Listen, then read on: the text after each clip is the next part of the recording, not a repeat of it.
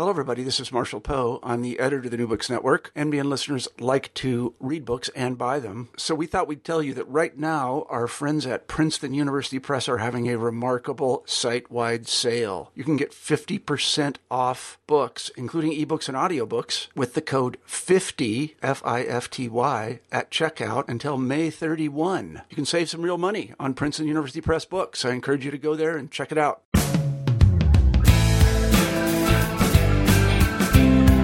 Hi, this is Dan Kilbride. I am the host of New Books in American Studies. I also teach early American history at John Carroll University outside of Cleveland, Ohio. Today, we are joined by Randy Sparks, who is a professor of history at Tulane University, where I assume, unlike here, it is not snowing.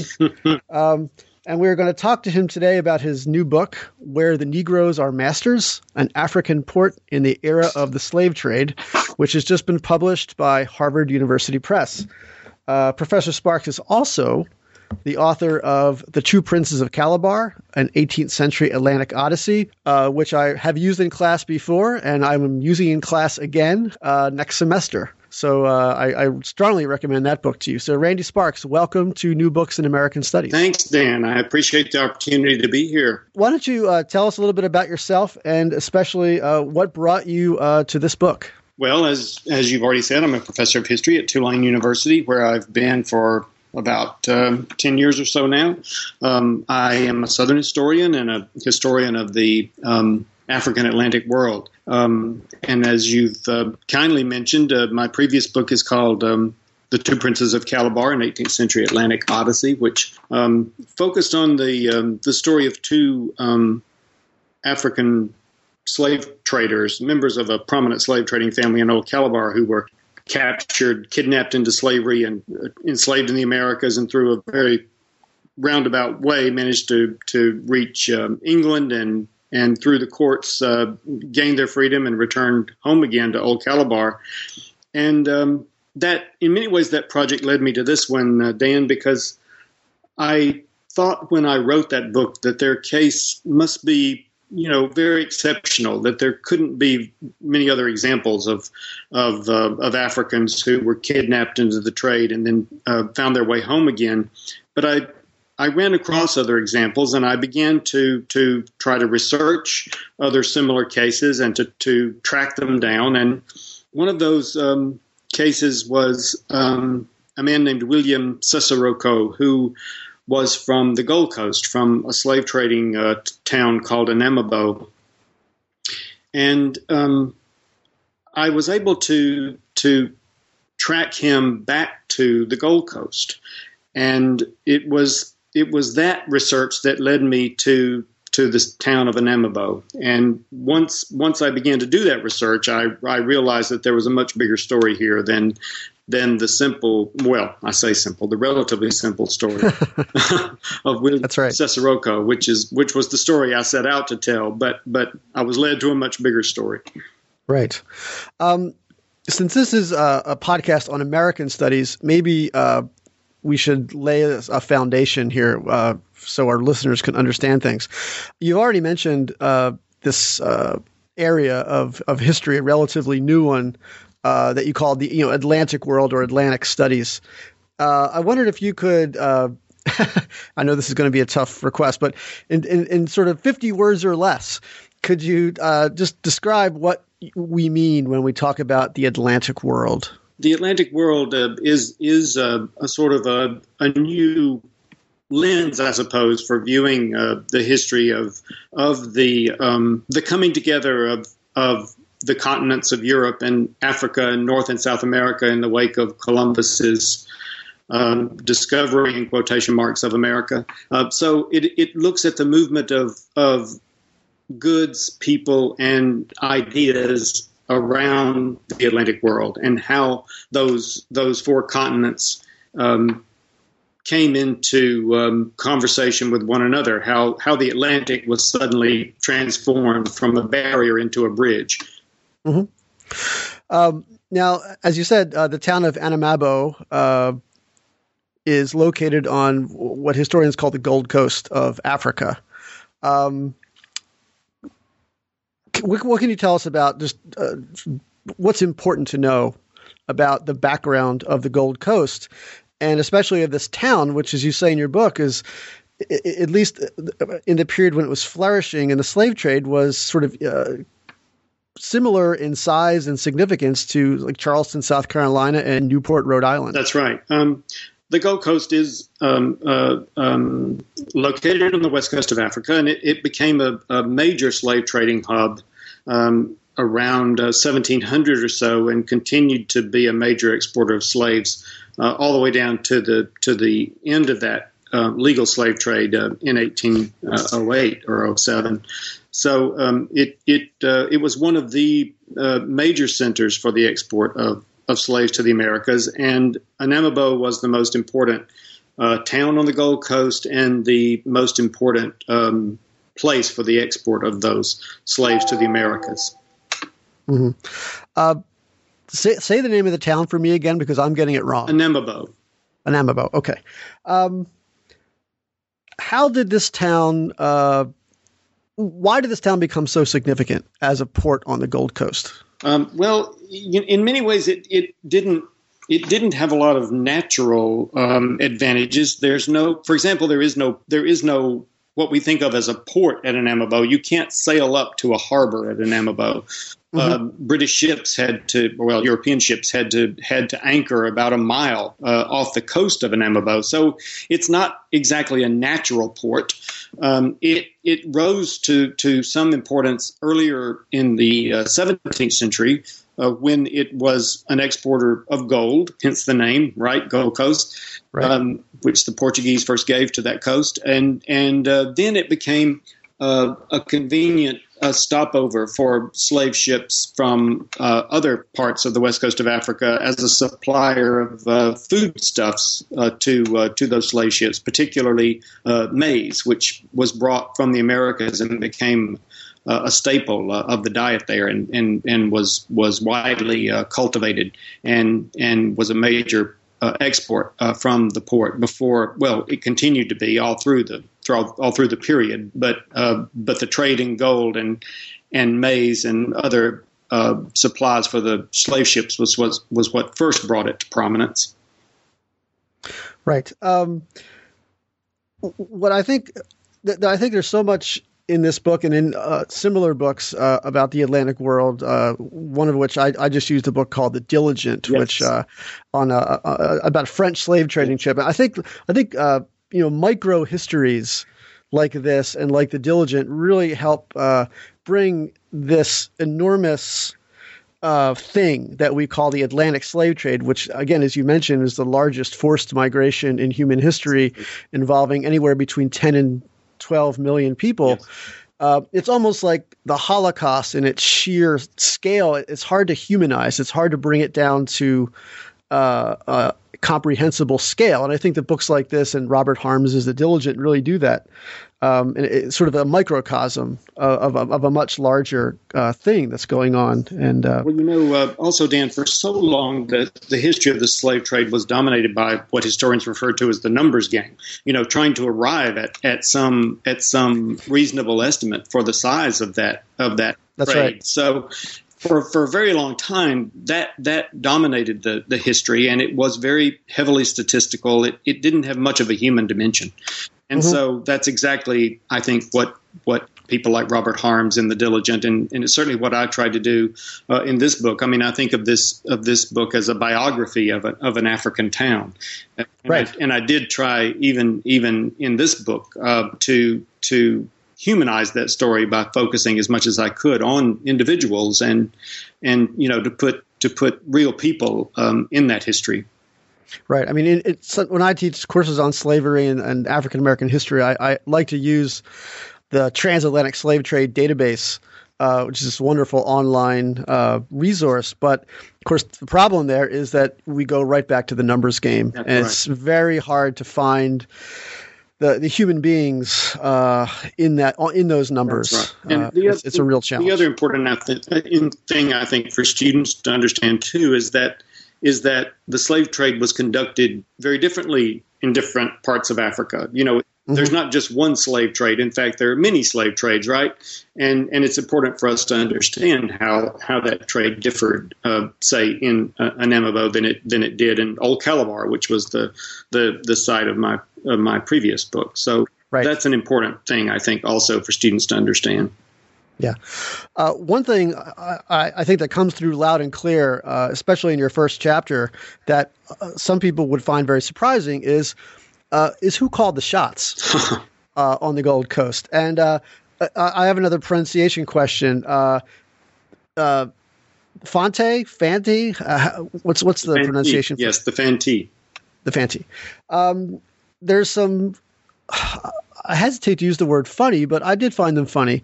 Some funny stories in the first chapter about the frustrations of the English authorities, especially of the Royal African Company, as they tried to deal with the local African authorities, and just having no success at all. As you say, the Fanti they call the shots, and in almost every power struggle between the English and local Africans, it was the local Africans who ended up winning. Absolutely. How is, again, I think that most people who look at the slave trade who are not specialists, and that's most people who are listening to this podcast, are going to say, wait a minute, the Africans are the victims here, they're being enslaved. How is it that the Africans are calling the shots in this exchange? How is that possible? Well, I think if we pause for a minute and think about the way that slave trade was conducted, the Fanti are essentially the middlemen. They control the trade along the coast. Most of the supply of slaves, probably 3/4, is coming from deeper in the interior, particularly from the Asante Empire, which was expanding very rapidly over the course of most of this 18th century, and kept a steady stream of slaves pouring toward the Gold Coast. But the Fanti were able to position themselves as middlemen between the Asante in the interior and the Europeans who arrived on the coast. And even though the Europeans built, these very impressive-looking forts, which are still impressive-looking today, and Anamaboe Fort still stands, in fact, today, and they do look very imposing, but in fact, it's really a mistake to think of them as forts so much as they were armed trading posts. Mm-hmm. And the number of Europeans in those forts at any given time would have been very small.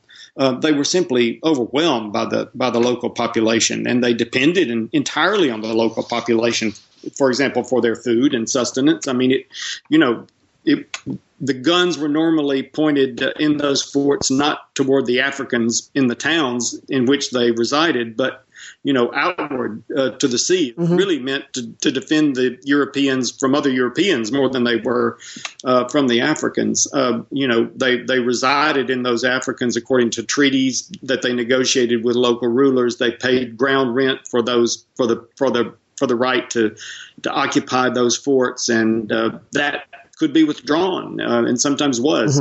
So the Europeans really were fairly weak players in this period. It's a mistake to confuse what was happening in this period with what happens in the colonial era in the 19th century. Where it's a very different story in this period. Yep, and of course, for most Europeans, a trip to Africa was a little bit short of a death sentence. You throw some statistics out in your first chapter about crews of Europeans who arrive perfectly healthy in Africa, and then something like a month or two later, they're all laid up. Yeah. They can barely function. Yeah, and the death rate in some cases was astronomically high. And it's sort of the reverse of what happens in the Americas, where Native Americans die, in huge numbers from diseases introduced by Europeans to which they had no natural immunity. It's sort of the same for the Europeans who arrived in Africa and confronted a disease climate. Which they have no immunity and which was deadly to them. Right. And of course, Europeans also, those who survived, those who were lucky enough to survive, also many of them established relationships with the local African population, which, of course, vastly outnumbered the European population. And, I mentioned a minute ago how the local Africans drove the English authorities absolutely crazy with their demands for rum and for tribute and various things. But sometimes the English soldiers and the officials also drove the European officials kind of crazy. And there was one guy, I can't remember his name, but who seems to have been constantly kind of shifted between Cape Coast Castle and an Amibo fort because the local authorities just didn't know what to do with him. Well, that's right. I mean, he had established very close, friendships and trade relationships with the Africans in the town. I mean, again, the Europeans were very much dependent on those Africans in the town, and often they did enter into, various kinds of business and personal relationships with the Africans. And yes, sometimes it was a little hard for the English authorities to tell where their loyalties actually lay because, they needed the support of the Africans in the town. And then, of course, there's the whole business of country marriages where they enter into long-term relationships with Fanti women that are also a very important part of life in the town, and the relationships that govern the relationships between the Europeans and the English and the Africans. Yeah, I remember one of the English chiefs of the fort at one point writes back home and saying, "This guy is giving away all our trade secrets. He's telling the Africans, all our stuff. Yes. Whose side is this guy on?" Exactly. But in Africa, it was the Africans who called the shots. That's right. One person who is very prominent in this book is a guy named, is it John Coranty? Coranty, yes. Coranty, right. And this guy was sort of almost a Kissingerian diplomat. I mean, he was very good at manipulating. Very crafty politician. The English, not just English, but playing off the English and the French and other Europeans. This is, the British are the most important European power in this book, but of course the slave trade is an open competition between various European powers who are establishing plantations in the New World and looking for workers. How was he able to manipulate Europeans to establish his own power base? Well, he's a fascinating character, and as I said, I started this project by following William Cecirocco back to Anamabo and thinking that he would be my story, but it was through him that I met his father, who was John Coranty, who really is the most important figure in Anamabo and the most important figure in the entire Gold Coast during this period. I was also able to piece together pretty much not a full-fledged biography of him, but a much fuller biography of him than anyone had done before. His story, I think it isn't entirely clear, but he was certainly related to the most powerful Kabosir, which is the title that was given to sort of the local rulers among the Fanti states and towns. And he mentions that he was taken into the English fort at Cape Coast Castle as a youth and educated there, and even in his old age could still recite the alphabet and that sort of thing. So he learned English as very young, and also though it's clear kept his eyes open when he was as a youth in Cape Coast Castle, and he learned very, very much about the English ways, and he was able to turn all of that knowledge to his advantage. He was just a masterful politician, and so he really plays a big role, I think, in leading Anamabo to its position of prominence in this period. So he was, not only was he a political leader, a diplomat, as you say, he also, of course, was responsible for governing the town locally. Mm-hmm. Also, carrying out diplomatic relations with the African states surrounding him. And he was also a very prominent military leader. dominator and regarded as a fierce warrior. So he's a very well-rounded figure, and I think deserves a prominent place in the history of the 18th century Atlantic world.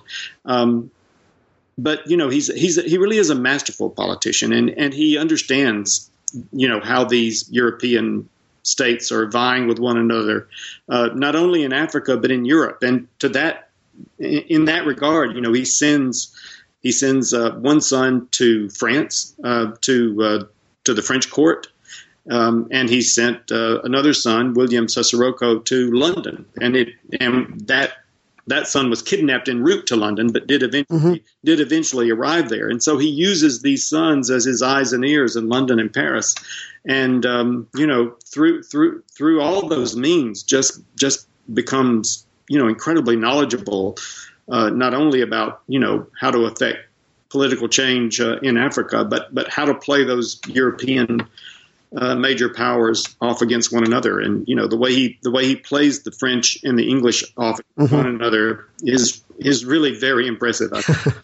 And he's I think that people would find him to be almost a morally puzzling figure, because he does, as you mentioned, he does really complicate the conventional moral calculus of the slave trade that portrays, understandably, Africans as victims and Europeans as victimizers, because that doesn't fit this guy at all. No.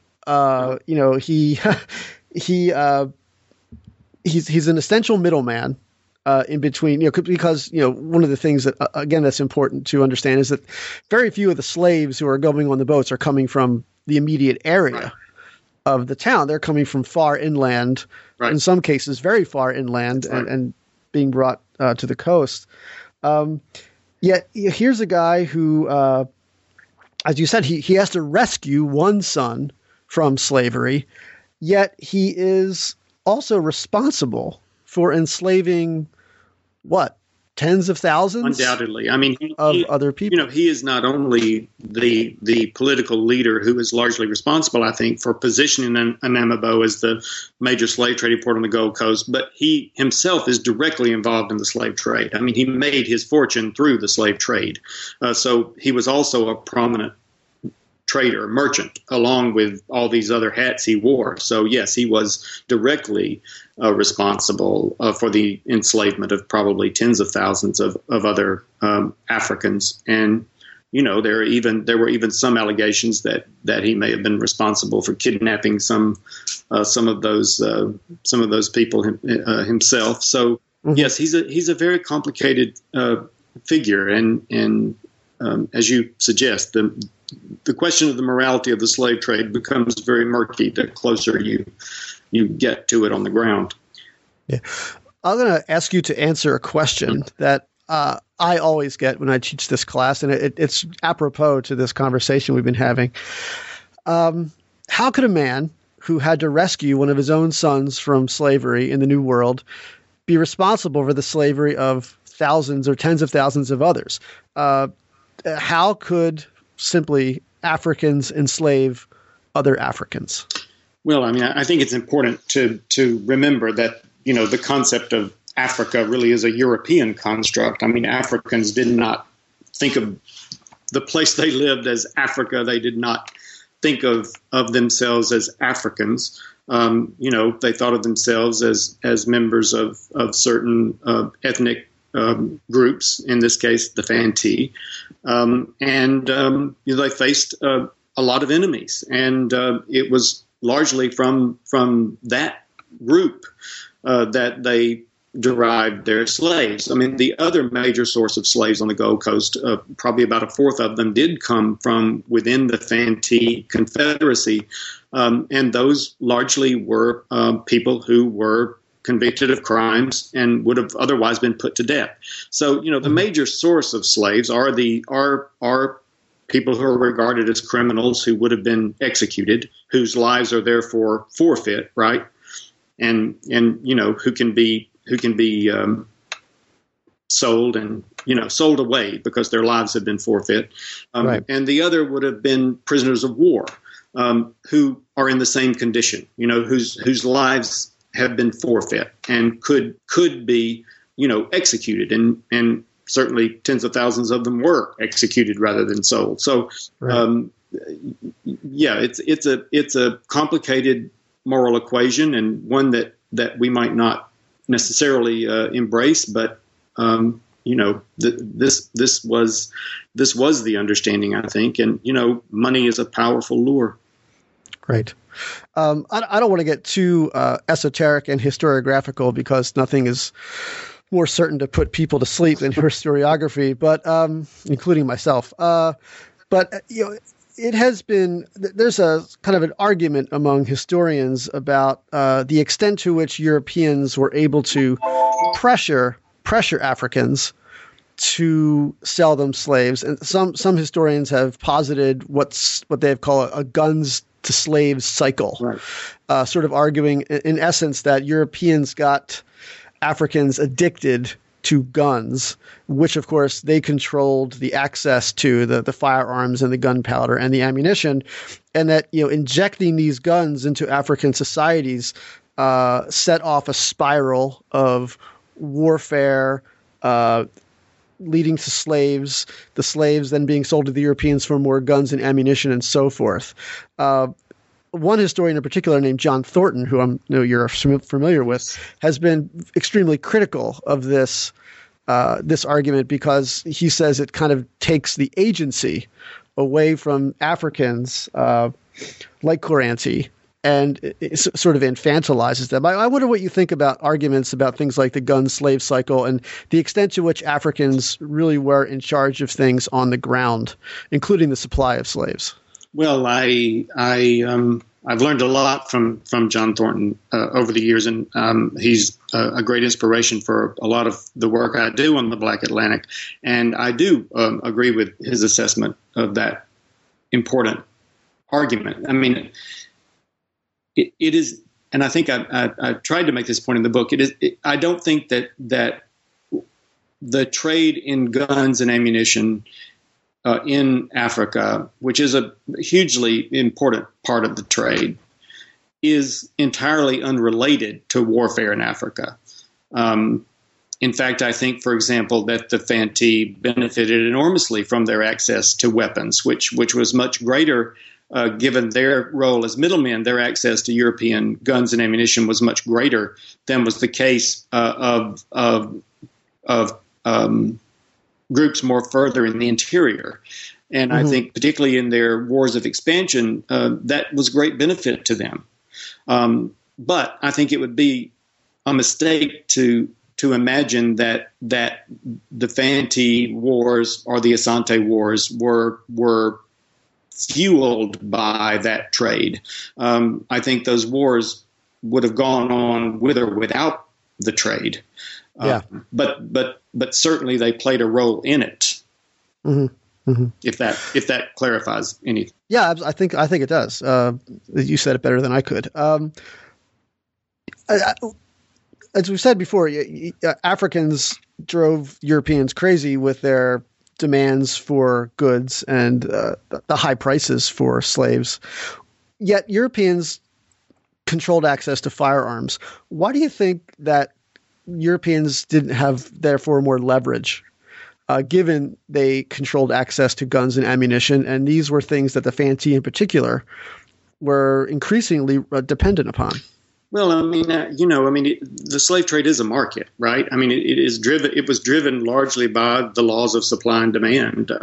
Those might not have been fully understood at the time. I mean, certainly you see, the trade in slaves spike when the Asante are engaged in a major expedition or something. I mean, you do see these ebbs and flows in the trade that we can often tie very directly to the wars that are underway at any given moment. So there is, and you do, of course, see a rising demand for guns and weapons and ammunition at the same time, right? I mean, so again, they sort of go hand in hand in a way, in that the wars increase demand for guns and ammunition, and at the same time produce more slaves, right? So Yep. So yeah, it's in some ways, a very symbiotic sort of relationship.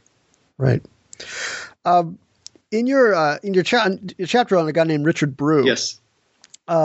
We've been talking about guns, but of course there were many, many other commodities that Europeans needed to hold on their ships in order to meet what for them was a maddeningly fickle and complex African demand. And one thing I like about this book, and also about the book The Diligent, is most people seem to think that European ships just kind of pulled up to an African port like you would drive into a supermarket and just loaded their slaves on the ship and then pulled away. Whereas very often it took, several months to fill a slave ship. And you never really knew what commodities the Africans who controlled the trade were going to want in exchange for their slaves. You could have a ship full of textiles, and then the Africans would say, wait, we need guns, or we need lead bars and things like that. So in this chapter on Richard Brew, you talk about some of the commodities that Africans demanded for slaves. What were the major commodities that they wanted, and where did they come from? Well, along with the guns and ammunition, which would of course been manufactured in Britain, another probably the other largest group of trade goods would have been fabrics. Those came from various sources, and they were in very high demand. But as you suggest, the trade could be problematic because often, Africans were very insistent on a particular pattern, a particular color. I mean, you might send out a load of fabrics that would have sold very well, the year before, but might not be worth very much by the time they arrived on the coast. Those fabrics came from some of them from England, of course. I mean, this is also the period of the Industrial Revolution, driven in large part by the manufacture of cloth, right? So that's one major source, but also another major source was India.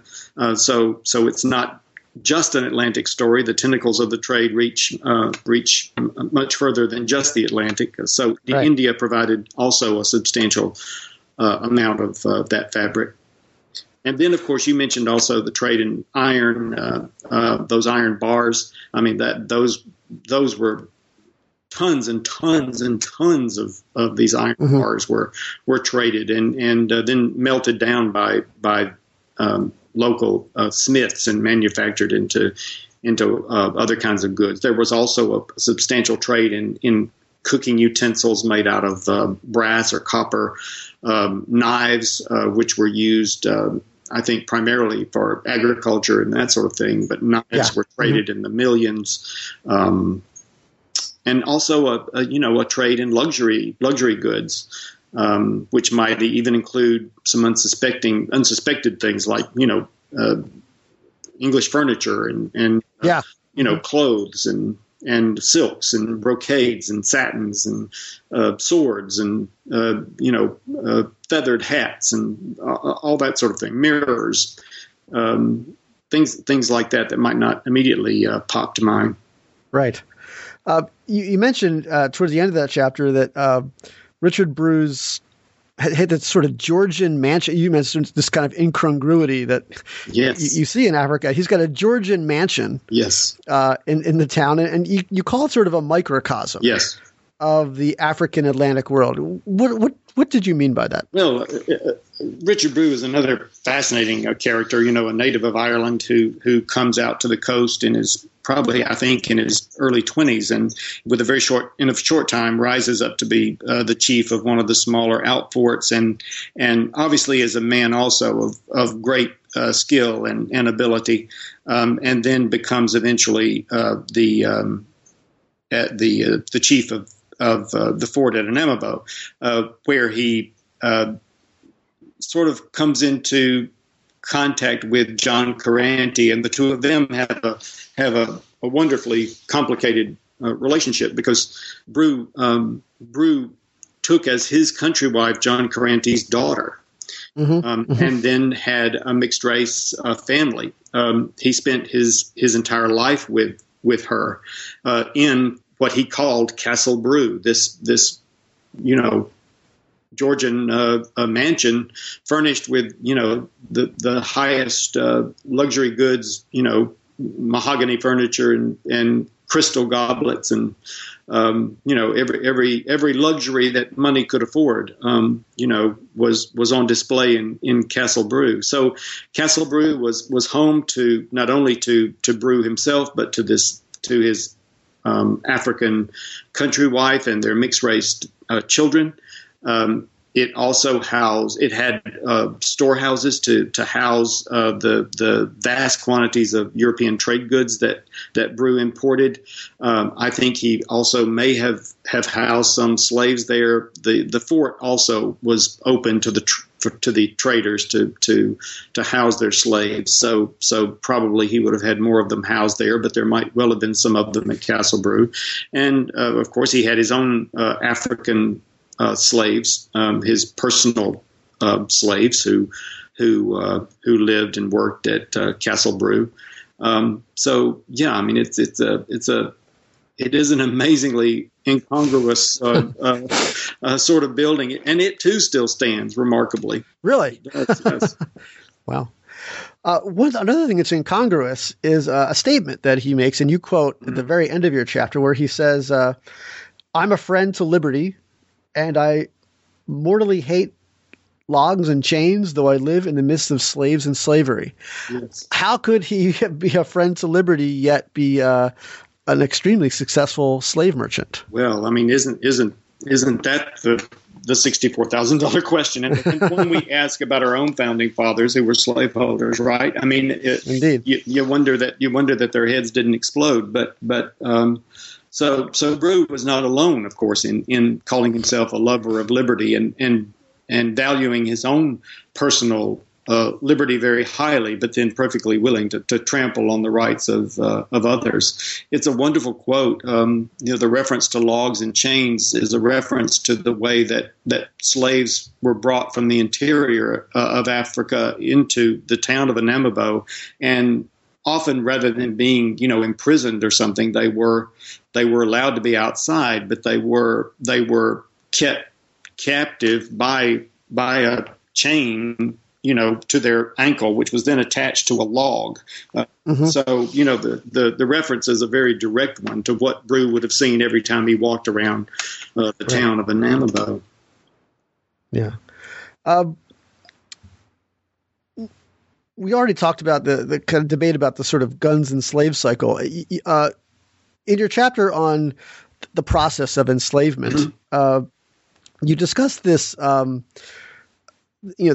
Fanti kind of blaming Europeans for the slave trade, right. That the Europeans had sort of created this demand for slavery, and then they had come to Africa with their guns and their liquor and all these wonderful things.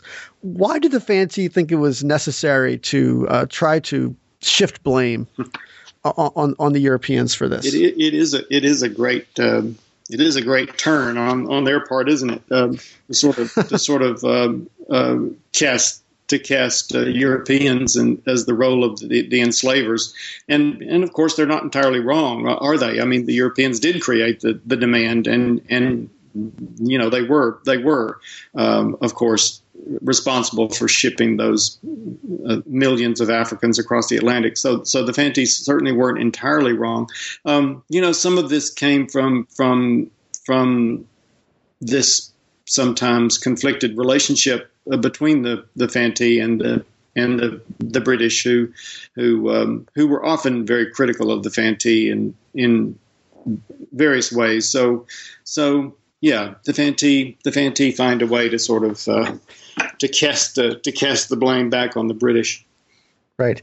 Another remarkable exchange that you describe in this chapter is a speech of a captain named William Snelgrave, who appears a lot in the literature on slavery and the slave trade. He confronted a slave rebellion on his ship, and he told his captives something very interesting. I wondered how they received it, but what can you tell our listeners? What did Snelgrave tell his slaves? Well, I mean, Snelgrave essentially said, you know, have you been badly treated on board this ship? Right? Have you been abused? Haven't you been well treated? And Snelgrave, you know, does sort of takes the opposite approach to the Fantee's description of the trade that we just talked about. I mean, Snelgrave points out that, you know, he wasn't the enslaver, right? They were already enslaved, that they'd been legally purchased, and you know, had it not been for that, they would probably be dead. So yeah, it's sort of the flip side of the Fantee's argument. Mm-hmm. Mm-hmm. It kind of reminded me a little bit of a speech. Those people who have watched the film 12 Years a Slave might be familiar with this, but there's a scene in which a character named Bass, who was played by Brad Pitt in the film, is talking to the character played by Michael Fassbender, who's the Epps, the bad slave owner.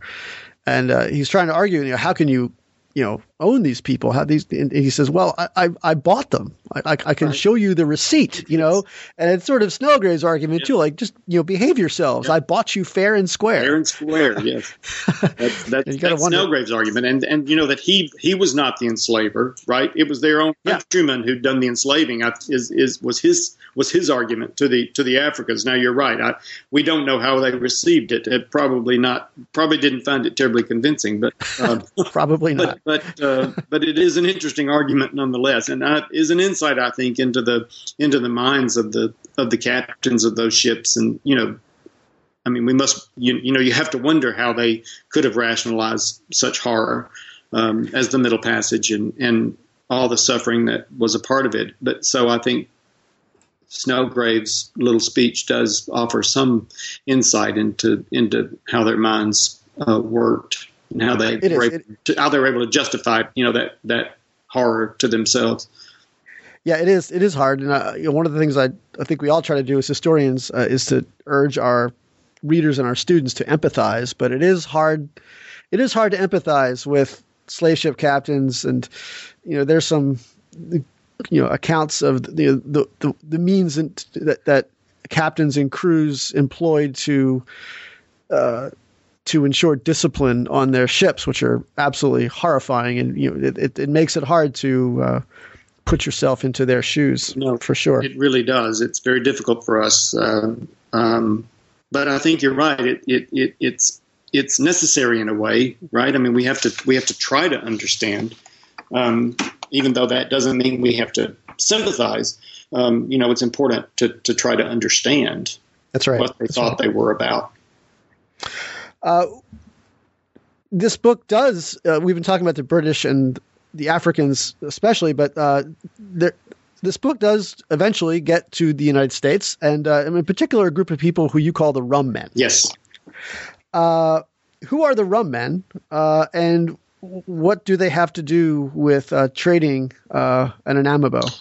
Well, the Rum Men are Rhode Islanders, and Rhode Island was a major shipping colony under the British colonial system, and once the slave trade is opened up to all comers, these Rhode Islanders become engaged in the slave trade. They are a important link in that triangular trade, right? So they bring alcohol, or actually they're bringing one of the byproducts of sugar production. They bring that to Rhode Island, where they build refineries and manufacture the rum. They're not for the most part buying the rum in the Caribbean. They're manufacturing the rum in Rhode Island, so that distilling becomes an important industry. And then they take that rum to the west coast of Africa, where it becomes the most popular alcoholic beverage on the west coast of Africa. Supplants what had been, brandy had been sort of the alcohol of choice before rum arrived on the scene, but rum becomes much more popular, and the Rhode Islanders actually distill a higher octane rum that was extremely popular on the west coast of Africa. And then they trade that rum for slaves, and they carried those slaves largely to the Caribbean and to the southern colonies of South Carolina and Virginia. Though some, of course, do also wind up in Rhode Island, which was also a slaveholding colony. Well, all the colonies were in this period slaveholding colonies. In this chapter, you kind of bring us on the ships, and it's really interesting to put yourself in the shoes of one of the owners or the investors of one of these vessels. The slave trade was very risky. It was risky. Very risky. Right. I mean, every business venture is risky, but thinking about these guys are investing in ships which they're not going to see for at least another year. Right. By the time they go to Africa, do their trading, come back, if they ever see them. And it's not like you can just get your GPS and see where the ship is. No.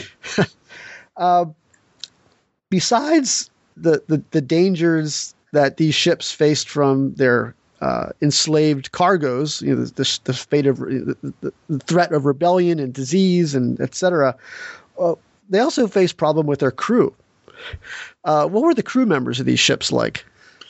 Well, yes. I mean, the crews, as you say, the slave trade was a risky business. It took people away from their homes for a very long time. It was, as you've also suggested, in many ways, an unpleasant business, and so it sometimes attracted some rough characters. Mm-hmm. And yes, they could take over a ship. They could turn pirates. They could be very difficult to control. Absolutely. As you suggest, once that ship sails off into the Atlantic, then that ship becomes its own little microcosm in a very complicated interplay of people on board those ships. Another thing you mentioned in that chapter is the desire of slave owners, or rather ship owners, to attract or purchase, I should say, certain ethnic groups in Africa. Right. And sometimes that the extent that they were successful at doing that could result in the sort of a concentration of a certain group of slaves in a particular area. To what extent do you think that ship owners and captains sort of understood ethnic divisions in Africa? And to what extent did the African slave trade distribute slaves sort of randomly throughout the Atlantic? And to what extent could they be concentrated in particular places? Well, Dan, that, as you know, is a very complicated question. Yeah, sorry about that. But still busy debating, right? So without going too far into the historiography, I would say that captains certainly had some understanding of ethnic divisions among the Africans that they purchased, as did the slave owners in the Americas, who had demands for slaves from particular ethnic groups who they thought had qualities of one kind or another that made them more valuable in a particular time and place. I think probably captains understood less than they thought they did.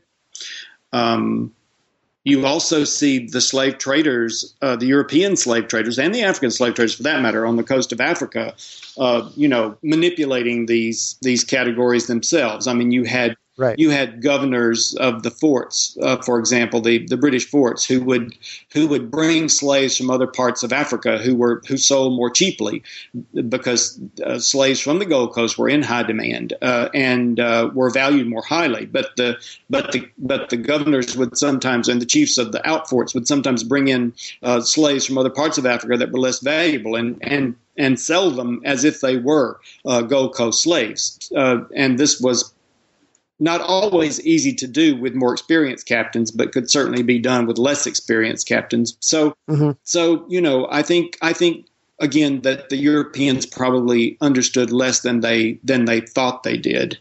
As though, I mean, you do get, because of the nature of the trade, because of its rise and fall, you do get large exports from say the Gold Coast that peak at certain times, and you also so you would see concentrations of slaves from the Gold Coast arriving in places like Charleston and Kingston, Jamaica, at particular moments in time, and so you do have certainly concentrations of slaves from the Gold Coast in places in the Americas. Now, but that's complicated too, right? Because this also depends on where from where in the interior those slaves are being brought. They're not all coming from a single ethnic group at any. Sure. And some of this depends on those Asante wars of expansion. So, at one moment the Asante are engaged in a war with one ethnic group, and 10 years later it's a different ethnic group, and so or more than one at any given moment, and so the ethnicity is a very complicated question. Yeah, and very, very difficult to disentangle. Though it is certainly very important too for slave culture in the Americas, particularly in the period of the slave trade. Yep.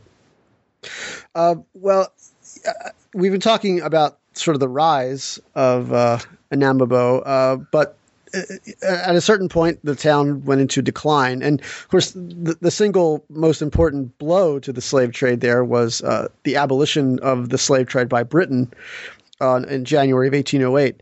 But it wasn't the only factor that went into the decline of the town. Can you talk about how, as you say, things fell apart in Anamabo? Yes. Along with the abolition of the trade, which, of course, devastated the economy, right? I mean that the economy of the town had been built on that trade, and without it, the economy just simply collapsed. But the other major factor here is a war with the Asante, and this is where that long history of diplomacy. For example, John Carranti. You see John Carranti, who's able to form alliances with other states to prevent the Asante from reaching the coast. I mean, this was sort of the overriding goal of the Fantee was to maintain their position as middlemen and not to allow the Fantee to take charge of the coast themselves, which would have kept them out of the trade. And so for a century or so, they're actually very successful at that, though they were far weaker than the Asante. I mean, the Asante Empire was vast compared to the Fantee Confederacy, and it was a much more powerful empire. But it is largely through the failure of diplomacy that they wind up in this conflict with the Asante. And in that war, they were just completely devastated. I mean, the Asante, within a very short time, reached Anamabo, attacked the fort. The Asante were just slaughtered and died by the tens of thousands. I mean, it was just carnage. So these two things together, the abolition of the slave trade, which destroyed the economy, combined with this devastating war with the Asante, just destroyed the town. And had the slave trade continued, the town might have recovered. But with its economic base gone, it could not. And so now it is a fairly sleepy village, very small town today. Right. I think you mentioned that. I know this sounds incongruous given it's a slave fort, but it kind of has a guest book that you can sign. And so does Cape Coast Castle, which is sort of right down the coast, and which is a far more popular destination, I take it. That's right. I mean, Cape Coast Castle, almost now when any Western leader like President Obama visits Ghana, it's Cape Coast Castle, right? It's the door of no return. I mean, that has become the sort of principal site of memory, certainly on the Gold Coast and arguably on the entire west coast of Africa for the history of the slave trade. But in fact, far more far more slaves left from Anamaboe than left from Cape Coast Castle, and Anamaboe's fort, as I said, still stands today. For many years, it was a prison, but just in the last couple of years, the town has tried to turn it into a museum. So far, without very much success, but in terms of a site of memory for the history of the slave trade, it's incredibly important. And the town itself, as I suggested, along with the fort, you have Richard Brue's Castle Brue still stands, though I think the history of it may be virtually lost. I don't think it is celebrated as Castle Brue. I'm not sure that history shows up now, but the building is still there. And so is John Carante's palace, which was built by the Dutch as a trading building in the 17th century. All those the buildings of, isn't it amazing that it is amazing. All of those buildings are still standing there today. It should be an important site of memory for the history of the slave trade. And I also observed that when the British abolished the slave trade, many of their African former partners were just incredulous. Completely. How could you do this? We're doing business together. It's kind of, again, I think people would find that, I guess ironic isn't the right word, but just kind of very surprising. Right. No, I mean, the Africans could hardly believe what was happening to them, and could scarcely wrap their minds around the fact that one day, the slave trade is legal and booming and going along at its usual clip, and the next day, it's over. Yes, I mean, it was, as you can imagine, very hard for the Africans to understand. But of course, it would be a mistake to think that the slave trade ended either. Of course, it didn't. That's right. Yeah, it moved though. I mean, partly the fact that the Gold Coast was so exposed, and the fact that there were these British forts scattered all along the Gold Coast, meant that the British were able to largely shut down the trade from the Gold Coast, and so the trade shifted further to the north and further to the south. While there was a dip in the trade immediately following abolition in 1808, that trade revived, and pretty soon the volume of that trade was virtually as large in the 19th century as it was in the 18th, which is actually what I'm researching right now. Well, there you go. That's my next question, because we've kept you for the better part of an hour, so we're going to let you go. But before we do, why don't you tell us what your next step is? Well, I have completed a manuscript that's been accepted by Harvard Press. So, and that is another sort of microhistory of Africans in the Old South. It tells the story of